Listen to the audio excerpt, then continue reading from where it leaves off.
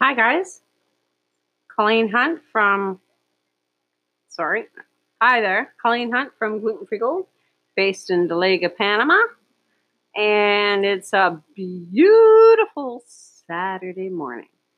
No, Saturday afternoon. My day went by so fast. Um, Today was the day for me to start getting my videos recorded for my package next week. So I made a bunch of recipes I haven't made in a while. We did bacon, onion, cheddar cheese buns, and cinnamon rolls, um, pizza shells, apple pie cinnamon rolls. I talked about how to make the cranberry pecan rolls. And then I made some pie crust dough because it has to sit for like 24 hours. And that was all for next week on Monday. This Monday at 4 o'clock, we're launching the beginning of our sales page. And I hope you will check it out. It's not going to cost you anything for the first page anyways. And the first thing we have to offer you is 7 days of gluten-free menus. Now, who can't use that? Very easy, very quick, stuff that keeps in the fridge for a week. We're talking salad dressings, salads, soups, main course meals. And then to top it off, I've added a couple different ways that you could use the entrees and make them go a little bit further. My belief is always that you try to, maybe it takes a couple more minutes to make a double or triple batch of something. But if you could use it as a base recipe and then just portion it out and put it in the freezer so that during the week, you just have to add a couple things and supper's done. It's really hard for people to keep up with everything that's going around them at this time of year. And back home, it's the kids are in indoor sports, and there's school, and there's holidays, and there's summer coming, and planning camping trips, and like there's tons of stuff there, tons of stuff. And I'm just trying to help you guys with some recipes that have always worked out for me. I'm sorry, I'm watching my overhead mic go crazy with the wind. Apparently there was an earthquake last night or two, and I slept through it. So, anyways, so Mondays are offer.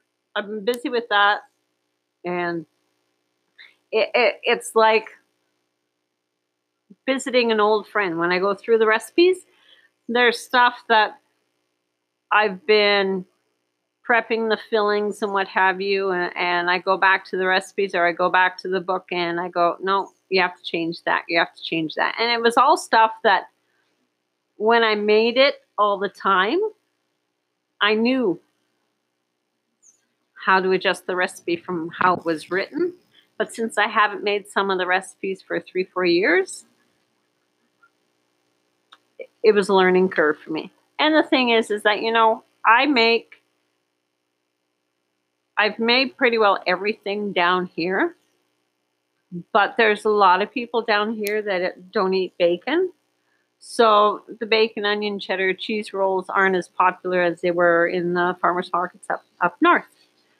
The guys up north would love to be able to go to a farmer's market with their wife on a Saturday and walk around with a big hunk of bread that's stuffed with bacon and onions and some spices and cheddar cheese. Like they were in seventh heaven. Because there are a lot of guys that like savory as opposed to sweets. So I did the taping of the video tapings for the recipes, and I still have to do a bunch more. But since I had to do it in my uh, total body camo mode, it it gets uncomfortable after a couple hours. But that's done. I was able to talk to my two youngest grandbabies in the last 24 hours. My youngest granddaughter that lives in Edmonton, my daughter called up and we were chatting away, and I'm amazed at how much she's talking and how much of a independent mini grown up she seems to be like.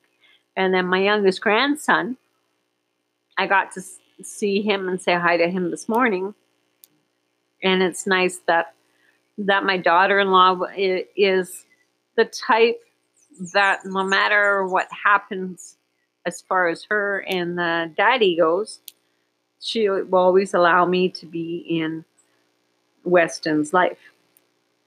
And that's reflected in the fact that I talk to him and he knows who I am. And that's through FaceTime. Like, grandparents that don't embrace social media, you guys are missing out. Like, it's amazing how I was able to, even though I lived out here, I was able to see the changes in my granddaughter as she grew, and in my grandson, and my daughter would always, and my daughter-in-law, they'll always show the kids, this is grandma, so that when I do visit, I'm a familiar face and they're not making strange. My granddaughter still goes by the room that I stay in at my daughter's house, and if the door is closed, she goes, shh, grandma's sleeping. So, and it's nice. You know, a grandparent's relationship with a grandchild is a very pure relationship unless the parents have said anything.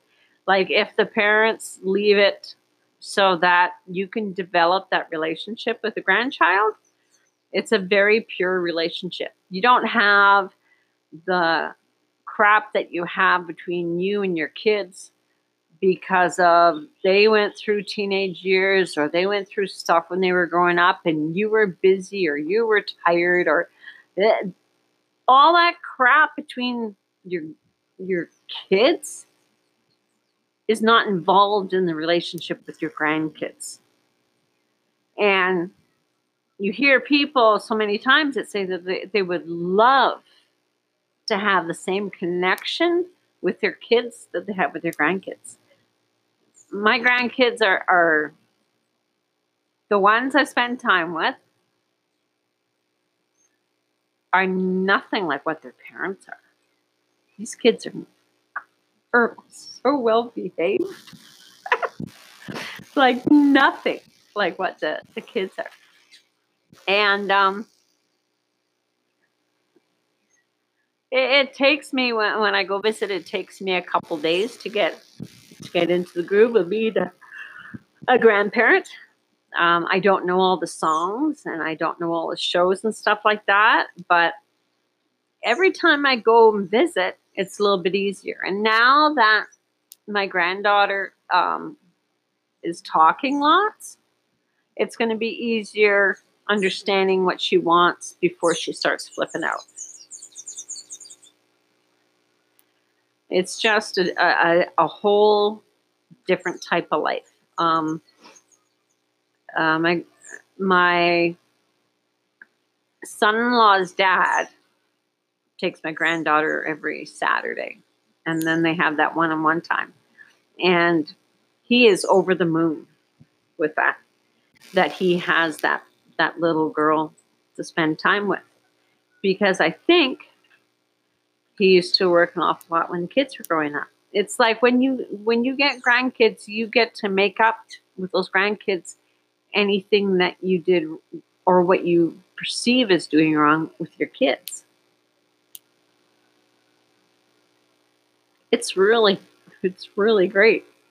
It is. But it was a long day of baking, of doing the same recipe over and over again, and um, finding out some things that I've forgotten about certain recipes. So I'll have to go back and adjust that in the instructions. But you know what? For you think doing the video would be an easy thing. With the videos, I research for a boom mic and a mic and the boom mic stand. I researched for the camera slash phone stand. I researched for the lapel microphone. And then I had to get the proper cables, and then I had to get and research and find the proper connecting, what's it called, wire that takes it from an earplug and turns it into a microphone. And then figure out how to use the software and what software to use. So it's a lot of work, guys. But it's been fun because I talked to my sister. I don't know if it was yesterday or the day before, the one that lives in Ontario. And she says it's like I'm talking to my soul when I do these podcasts. And I guess I am. But it's just reflections on years gone by, and things that have happened to me, and maybe they have happened to you. But it's also to let you know that nobody's perfect. And nobody does things perfectly the first time. Maybe there might be 1 in a million or billion or whatever that does it perfect the first time. But life is a learning process. And even with the videos when I was doing the pizza shells, you can tell. And I said it myself. Not everyone gets this right the first time. I still remember when I discovered how to do pie shells. And my husband at the time was watching me while I was doing it. And I was trying to follow the instructions and what have you. And it took me probably half an hour to get that pie dough perfectly in the pie shell. And he said to me, I hope you're charging an awful lot of money for that. He said, considering how long it took you to do. And I said, I'm going to get better. You just watch, I'm going to get better at it. He said, well, I certainly hope so. He said, because you're going to have to charge a huge price, he said, for pie shells if it takes you half an hour for a pie shell. He's right. I did have to get better. But doing it in front of an audience doesn't make it that easy either. But you take it in stride. You don't get upset about it. And you try again. If you want something bad enough, and I'll tell you, when I had the first successful batch of cinnamon rolls come out of the oven, there was 3 adults in the house at the time. And none of us really liked sweets, and we ate that entire batch because it was so good. Like, it was so good. Yeah, we put a lot of butter on it too, but those cinnamon rolls were every bit as good, if not equal, to regular flour rolls. Regular flour cinnamon rolls. They were that good. And they continue to be that good. So, well, I did my videos, I did my work, I got my supplies, I did my pie crust, I had to shower immediately as soon as I got out of that room because making pizza shells equals flour all over the room, which means flour all over me, which means me sick for a couple weeks. So I will check out with that. Life's pretty good. It's a gorgeous day here. Our stray dog is still around here, waiting for that little piece of bacon or a piece of rib or a piece of something to fall on the floor. So, Colleen Hunt, Gluten Free Gold, based in the Lake of Panama. Bye.